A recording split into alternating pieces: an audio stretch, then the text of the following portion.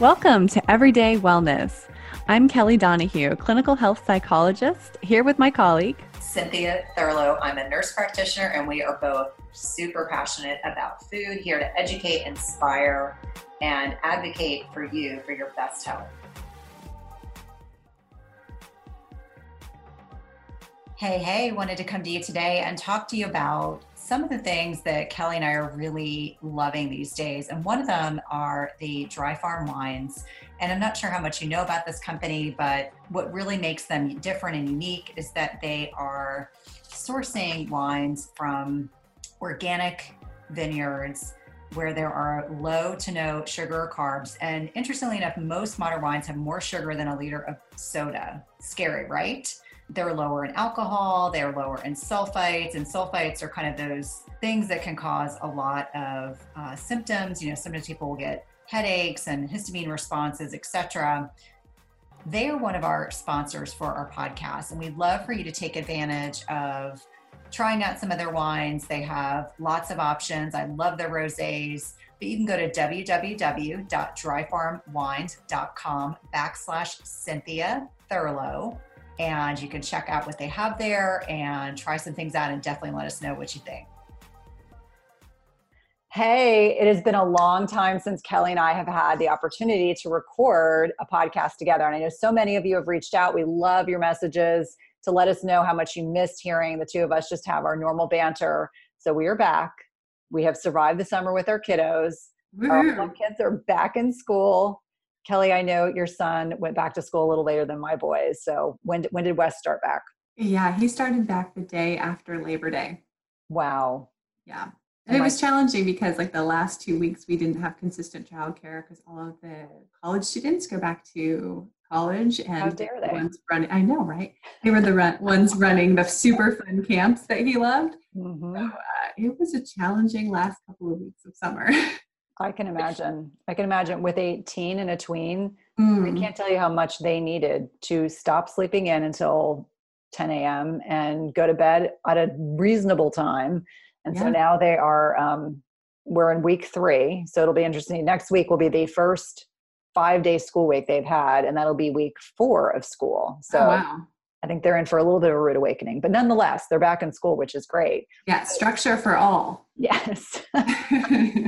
But today I have something we're really excited to discuss, an article that was shared with me by Dr. Jeffrey Bland, who I actually met at Mindshare in San Diego last month, just by pure happenstance. He was seated next to me at a dinner, and he could not have been more down to earth, nice, gracious, and humble. When I asked him what his background was, he said, "I am happily married to the love of my life.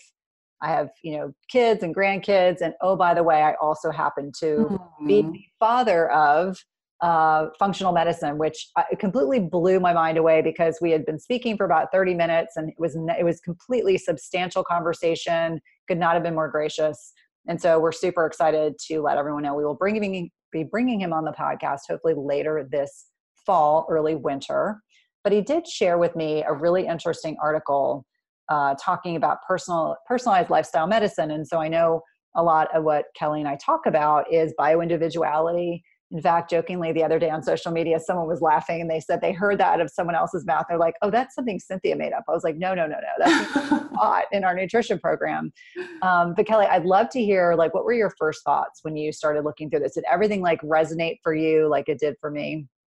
Yeah, definitely. And I think that you and I both practice lifestyle medicine with our clients in different ways, but I don't think that we necessarily use that terminology. Mm-hmm. And his paper that he put out was from 2013. So it's been around for a while. Mm-hmm. And I think we're just catching on in a lot of different arenas. Yeah. I wanted to start by defining what lifestyle medicine is. So in his paper, Dr. Bland says that lifestyle medicine is the application of simple, natural healing approaches to chronic disease and prevention. And to me, that sounds like everyday wellness, right? That's what we're doing. That's what we're hoping for our clients and our audience to really understand, is that there are a lot of simple tools that we can use not only to treat chronic disease, which is oftentimes when you and I see people, when they already have diagnoses or things are really going wrong, but also in the prevention of getting to that point where they need larger interventions. And I think that's really critical. I think people having the ability to have some control over their health and their wellness is really critical, because our Western medicine model is really designed to worry about things after the fact, after you've gotten sick, after you've developed diabetes or obesity, or cardiovascular disease.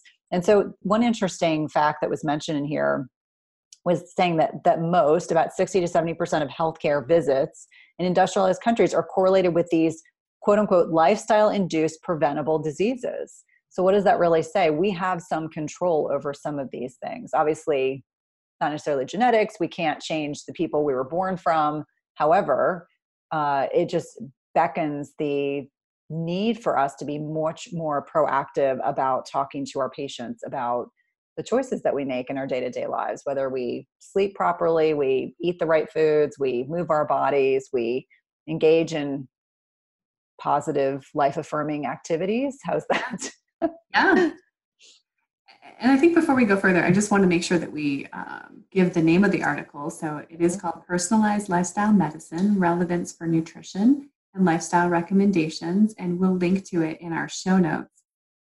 And one of the things that they do is they break down what it means to practice lifestyle medicine. So we gave you the definition, but it's really so simple. And I think that is part of the issue, actually, because it's so simple. People think, oh, that can't work. Like, I definitely need a 50-step diet with this crazy training plan to make a difference. And that's really not the case. So what they say is that it's all about nutrition, physical activity, stress management, and behavior modification, to include things like mind-body medicine, having a good social network, and also environmental exposures to things that are in our air, in our beauty products, in our cleaning products. So when we break it down like that, it seems pretty doable, and it seems like things that we can do every day. And I think it's interesting because, in my experience, we don't talk enough to our patients. We don't talk about these things enough, and yet they can impact our health in such profoundly and pervasive negative ways. So I'm really glad that I was actually delighted when I read the article to see that was also included. But what's really stressed in this article is patient focused. Yes, I was just about to say that too. I think that we need to think about each patient as coming into our offices being in a different place. And that's why a one-size diet plan, a one-size exercise plan, a one-size self-care plan isn't going to work. It has to be personalized because we are all different people. And I think, the other piece of that is that I know when I was actively prescribing on a daily basis, there was definitely this one-size-fits-all mentality that every patient who has cardiovascular disease needs these drugs. Every single patient who has diabetes needs these specific drugs. And yet we don't take into account largely the fact that there are so many other factors that impact our body's abilities to process, assimilate, absorb, not absorb, eliminate, foods, toxins, personal care products, nutrition, physical activity, all those things. There's so many other variables that we really just don't consider when we're trained traditionally. So, from this perspective, it gives me a great deal of hope that moving forward, the tide is shifting profoundly. Yeah, totally. Another thing that I think this article highlighted was the role of stress. So it talks about how nutrition and physical activity and other behavioral changes really won't be able to be implemented consistently if there is this underlying level of stress that's unmanaged, because that will overturn the apple cart every single time we go to make choices about what we want to eat, or do we want to go for a walk or watch Netflix. If we're feeling stressed, we're more likely to make poor choices in those arenas.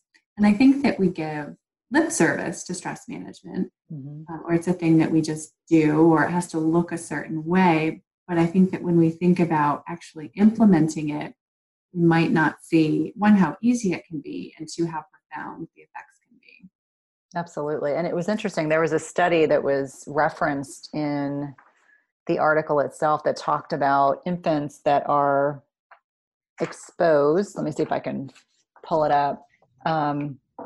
Children subjected to abuse have decreased hippocampal expression. And so you think about it, what they're actually referring to is the hippocampus is in the brain. And so, from a very early age, if children, infants, young adults experience traumas or under undue amount of stress, it can cause permanent impact, permanent damage to this part of the brain that allows them to perceive stress. And so it goes on to talk about there are genetic susceptibilities. There are some people who are going to be more sensitive to those kinds of traumas and situations, and it can kind of set people up for developing PTSD. And so you just start thinking about, you view the world so differently when you recognize that so much of stress can be from how we are designed to be from day one. It might not just be that something that happened when we're 25 triggers something in us. Could have been maybe the abuse or the trauma that someone experienced. And I'm thinking from the context as a parent, I think every parent out there is convinced if they let their kid cry it out when they're an infant, we're somehow traumatizing them. That's not what I'm talking about. I'm talking about, significant things that happen, unfortunately, to children, infants and young adults, or even adults for that matter, but just recognizing how profound that impact can be, that just because you can't see the damage doesn't mean it isn't there. Oh, for sure. Yeah. And the research is showing this now with so many of the studies that look at ACEs, or adverse childhood events. It really speaks to what you're talking about with.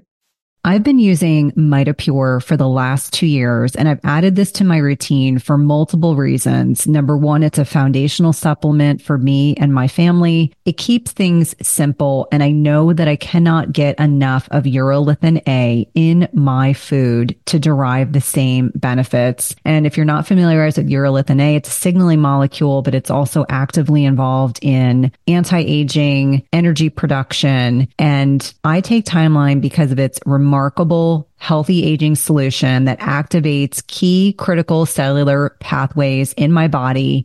It's a total game changer for healthy aging. I alternate between using the soft gels and powder depending on whether or not I'm traveling. And we know that restoring cellular energy is a key to enduring health. And this is concluded in a recent publication in Nature Metabolism, which is a top scientific journal, identifying that newly energized cells may provide many more years of healthy life to people. Yet as we age, we know that cellular energy production naturally declines and reduces our prospects of optimal health and longevity. That's the great thing about Timeline, is you can restore cellular energy and support healthy aging. I've noticed the biggest improvements in my energy and sleep levels. We know that Timeline is clinically shown to give our cellular energy generators, the mitochondria, new power. And when taken daily, it replaces aging mitochondria, so it upregulates mitophagy and rebuilds new ones, or mitogenesis. Timeline is the only nutrient that can do what it does. So Timeline renews your cells to a more powerful state. My listeners can get 10% off your first order at timeline.com/Cynthia. That's 10% off at timeline.com/Cynthia. I know you're going to love this product.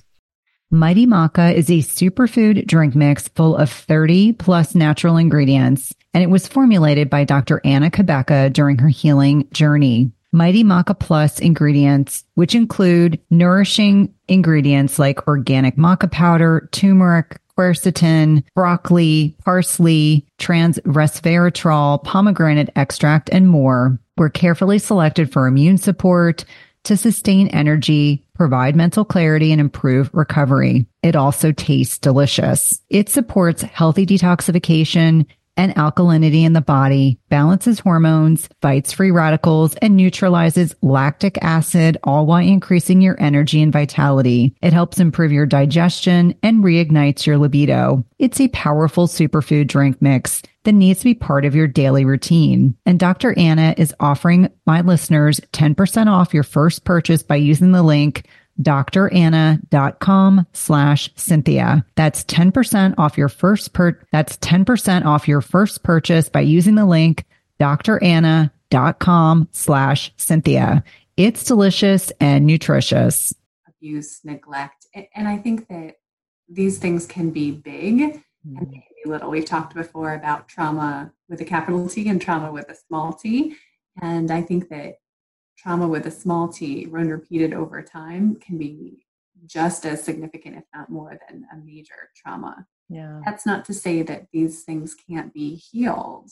I think, like you said, it just makes people more susceptible to all kinds of lifestyle issues, anxiety, depression issues, probably problems with the endocrine system. Absolutely. Absolutely. And I think it's also interesting when we talk about, the lifestyle choices piece as it pertains to stressors and nutrition. There's a woman that I actually had the opportunity to meet who is also coming on the podcast, Trudy Scott. Yes. And so she's a big researcher on neurotransmitters and the role of anxiety and depression. And so when we talk about nutrition and we talk about anxiety and depression and stressors, really big gets, the food we eat has profound impact on how we view the world. It can make our anxiety and depression worse, or it can make it better, because we know the bulk of our neurotransmitters are produced in the gut, somewhere between 75 and 85%. So if you're eating a garbage diet and profoundly depressed, and I see quite a bit of that, or if you're eating a whole foods, kind of more nutrient dense foods, and then you are not dealing with, or you're having a reduced levels of anxiety and depression, really speaks to that. And Kelly, I'm sure in your, clinical practice, you probably see quite a bit of this. I know that you work on both mental health and then the nutrition piece. How do you really kind of delve into that with your patients? Really depends on where they are. So some clients come to me with the expectation and maybe the hope that they'll have sort of more traditional therapy experience. And we definitely go down that route and look at cognitive behavioral therapies and mindfulness and meditation. But I tell them that I would be remiss if we didn't look at what they were eating. And some of them sort of see it as like, okay, well, I'll just tell you what I'm eating and then we can get on with things. But what we discover is oftentimes, one, their diet is either just not helpful at all. It's got way too many processed carbs and unhealthy fats. Or two, they actually have food sensitivities. And I see this more with anxiety than depression, but the food sensitivities can actually trigger an anxiety-like response. And so when the food causes us to have a high heart rate, a faster pulse, which we know foods that we're sensitive to can do, the body can interpret that as anxiety. It kind of puts that label on it. And so then it could be something as simple as that people have been anxious, they've been dealing with, have been anxious about their whole entire lives. So I think that it's important to look at all of these different aspects. And sometimes it doesn't have to be a hugely deep dive into nutrition. Sometimes it's just like, okay, let's get some more water into your diet. Let's get some more omega-3 fatty acids, which we know are really helpful for depression. So I think that it really depends on what the client is coming in with and how many of these adverse childhood experiences they have, what their thinking strategies are, and what their diet and activity looks like. It's amazing. It really is. I'm just delighted. Like when I actually read through this, it made me very, very grateful that there is, good research that's being done and being looked at. Now, I'd love to pivot a little bit. There were things that I used to tell my patients when I was first a new nurse practitioner that have kind of fallen out of vogue, at least in kind of my world. We used to tell everyone that they needed to have lots of whole grains and lots of seed oils and fat-free and low-fat. And so interestingly enough, this research article actually goes through and compares differing opinions on, daily recommendations for nutrition, including like the American Heart Association. They're looking at the American Cancer Society guidelines, for example. And sure enough, they're still in here, which, I thought was really disappointing because we recognize, what's wrong with whole grains? Well, it depends on whether or not they inflame your body or don't, but there's so much cross-contamination with gluten. And then the other piece is anything that's low fat or non-fat. If they take the fat out, they add a lot more sugar. And so we are a heavily sugar-fied nation. And so anything we can do to pull out fake fats or excess sugar is really the direction we want to go in. But it's always disappointing when I look at some of these guidelines as they are currently stated, basically suggesting those kinds of foods. But I am, however, happy that they are talking about increasing fruit and vegetable intake. Although let's be honest, most Americans have 3 pieces of fruit to 1 vegetable. I'd rather it be the reverse. I did like that they talked about brightly pigmented vegetables, which makes me, that kind of, my nerdy heart. They talk about, good quality protein options. They talk about seafood. So they're getting some things right for sure.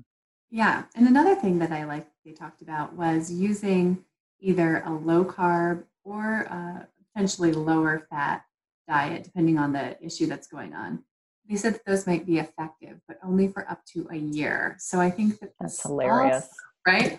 But this also goes back to that idea of it being personalized and how some things may work for some people and not for others. So what's your take, Cynthia, on a lower fat diet for some people? Well, I think if fat is satiating, fat is good for hormones, fat is good for cushioning joints. When we put people on lower fat diets, I always get concerned that they may not be getting enough satiety in their diet. So think about it. When we sit down for a meal and if we have fat, that's what keeps us full and satiated and slows the absorption of all those nutrients. What I typically saw when people were on low fat diets was that their hair and nails looked terrible. They would oftentimes have issues with depression. They would, in the case of some men that would share with me that they were having issues with erectile dysfunction. So you think about the downward effect of you're not eating enough healthy fats, you're not making good quality cholesterol. Cholesterol helps break down to all these other sex hormones. So if you're not getting sufficient healthy fats, it can impact so many things. And so I used to see a lot of issues with libido problems. Although ironically, the men were the ones that were always happy to share that with me, and the women would never talk about it. Of course not. Yeah, that's very gauche, very puritanical. So from my perspective, I think that what you see with a lower fat diet is they're not getting sufficient support for healthy neurotransmitters, healthy hormones, et cetera, which has a lot of downward effect. But it also means that they're probably consuming a lot more sugar in their diet and a lot more processed carbs. And so that's of greater concern to me because I truly believe that we've got our macros, our protein, fat, and carbohydrates are so largely skewed to processed carbs, which is what gets people into trouble. So definitely a twofold issue. First, with that not having enough healthy fats in your diet and what that will create. But then the secondary issue is if you're not getting the healthy fats, you're getting more carbs and sugar. And those aren't the kinds of carbs and sugar we need to be consuming. Right. And then I think we also need to caution, or at least to think thoroughly about the low carb diets too, because those can look very different. We know that we have keto and paleo, and those diets tend to be lower carb, but that also means that they will be higher fat just because the macronutrient ratios have to go somewhere. And I think that we need to make sure that if people are consuming more fat, that it's high quality fats. Right. And I think, it was interesting. There was a whole Twitter war recently about a pound of bacon. And, we've learned a lot about saturated fat, how important saturated fat is in our diets, good quality saturated fat. And your point is excellent. And we even interviewed a gentleman earlier this year talking about the ketogenic diet and how when he was first doing Keto Goes Italian, Anthony Giordano. And so he was saying, when I first did keto, I just did tons and tons of fat. I felt horrible. I could barely move. And so really a ketogenic diet is higher protein, balanced fats, and then low carbs or no carbs, and really looking at what works for you in your body. Because I see some people on Instagram and Twitter and elsewhere, their ketogenic diets. I mean, if I ate that much quantity of food at one setting, I wouldn't be hungry for 2 days. So it goes back to what works for you in your body. And just like anything, whatever's in vogue, whether it's a ketogenic diet, primal, paleo, et cetera.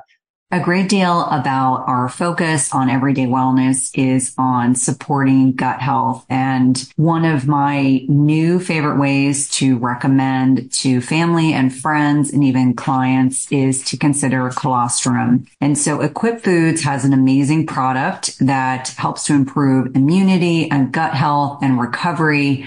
And each scoop contains grass-fed, pasture-raised, antibiotic-free colostrum. And if you're wondering what colostrum is, it's a nutritional powerhouse that serves as the first source of nutrition for mammals in nature. It's been shown to enhance immune function, gut health, and recovery with vital nutrients such as lactoferrin, growth factors, and proline-rich polypeptides. Colostrum is a natural milk-like fluid produced by mammals immediately following delivery of the newborn. And while colostrum is a dairy product, it does not contain milk or lactose. So most people with lactose intolerance usually find colostrum very easily digestible and beneficial to gut health. You can use 1 scoop a day. You can mix it in things like coffee or mix it in shakes or even yogurt or even some of your baked food recipes. As I mentioned, has a lot of health benefits, including research demonstrating the improvement in a reduction in inflammation, promoting good gut flora, and supporting restoring leaky gut to normal permeability. And what I love best is that Equip Foods is very ethically focused. Their cows are humanely raised and ethically treated, and cows produce an excess of colostrum when nursing. So only after their babies get what they need are they able to source the excess colostrum for use in their products.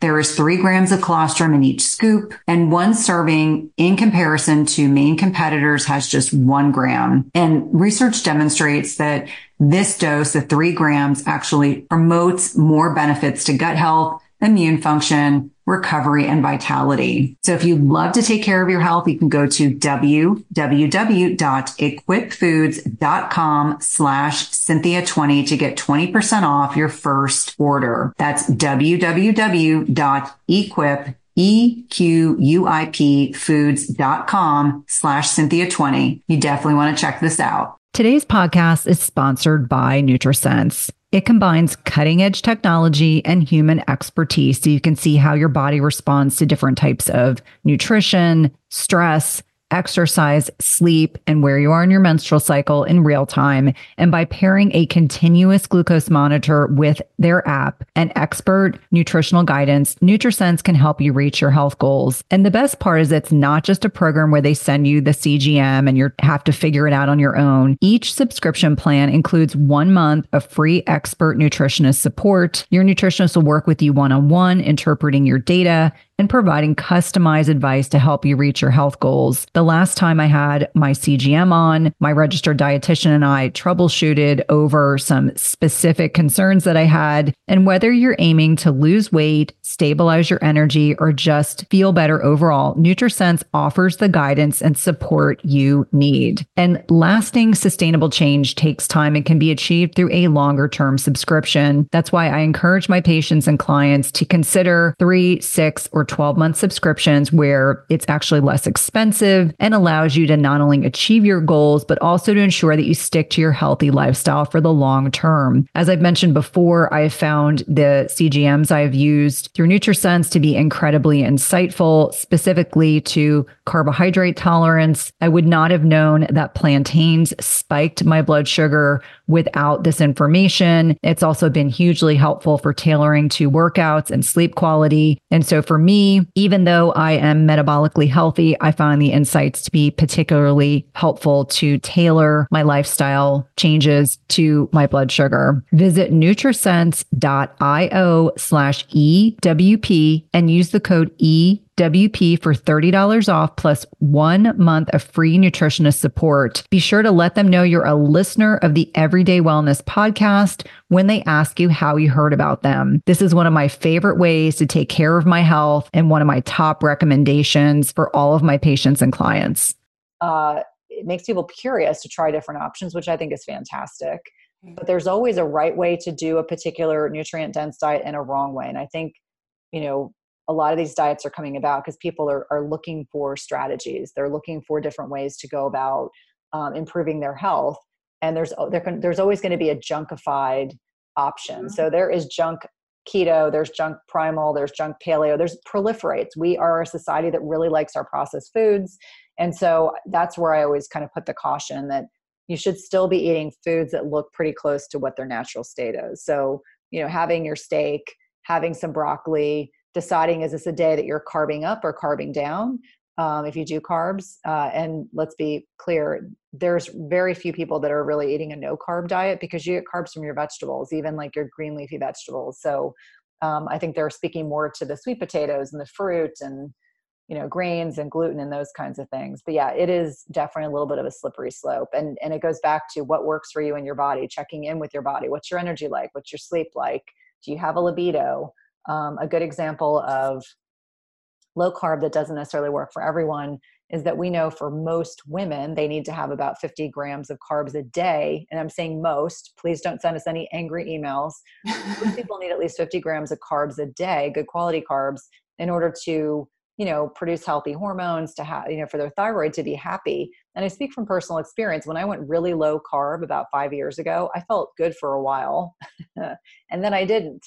And by the time I realized what I was doing that wasn't working well for my body, by that point, it took me a while to come back to where I am today. But the point being, experiment, try new things, be open-minded. I mean, that's definitely what Kelly and I are saying. It's just, recognize that there's no one size fits all nutrition program or physical activity program, or, these guidelines are probably very difficult to write. Right. I want to be sensitive to that, but there's no way for everyone to work well with one particular diet. Right. I totally agree with that. And I think at the same time, many of these diets, when practiced in a healthy way, have many things in common. Mm-hmm. And that is eating high quality vegetables, to include lots of leafy greens, and to include good quality protein sources and high quality fat sources, whether the quantities need to be tailored based on your own individual genotype and level of activity and all of that. But the guidelines really point to the fact that you can't really go wrong with vegetables, some fruit, and some healthy protein and fat. Absolutely. And I think it's interesting. I think we, as a society, we really overthink food to the point where we are convinced in many ways that we are incapable of cooking our food anymore. We've been taught that by the processed food industry. They want us to buy prepared meals. They want us to believe that, we have to snack well our kid. We have to, buy these Lunchables because we can't come up with a proper, menu for our children to take to school. And so I think it's really unfortunate. And my hope is that, we can be part of this group of individuals that are really encouraging people to get back to basics. Don't make it overcomplicated. I mean, I'll be the first person to say we batch cook in our house like crazy, because that's what works really well for us. I will, steam vegetables the day of because that's easy, but we just batch cook like crazy so that we always have options. We have protein options. Fish is one of the few things we don't cook ahead of time. We will usually just grill that or try to grill it as much as possible so we don't stink up the house. Fish is definitely something that we'll try to do the day of, but most other things you can prepare ahead of time. If you do grains and you can batch cook rice or batch cook quinoa, or, if you have oatmeal and you want to batch cook, your oats, I mean, those are great ways to kind of stay on course. But yeah, I'm all about getting back to basics, making it simple. I don't do recipes that take hours in the kitchen. I just don't have the bandwidth for it. Yeah. And I think especially now that school is back in session, we need quick, healthy options to turn to for dinner, things that are ready to go. And if you're doing the batch cooking, then it becomes as simple as using a processed food because it's right there and it's ready to go. And then you can control all the ingredients. You don't have to worry about seed oils, any of those nasty things. Yeah. One other thing that this article pointed out, and this was one thing that really stood out to me in our nutrition training, which is disease doesn't just show up one day.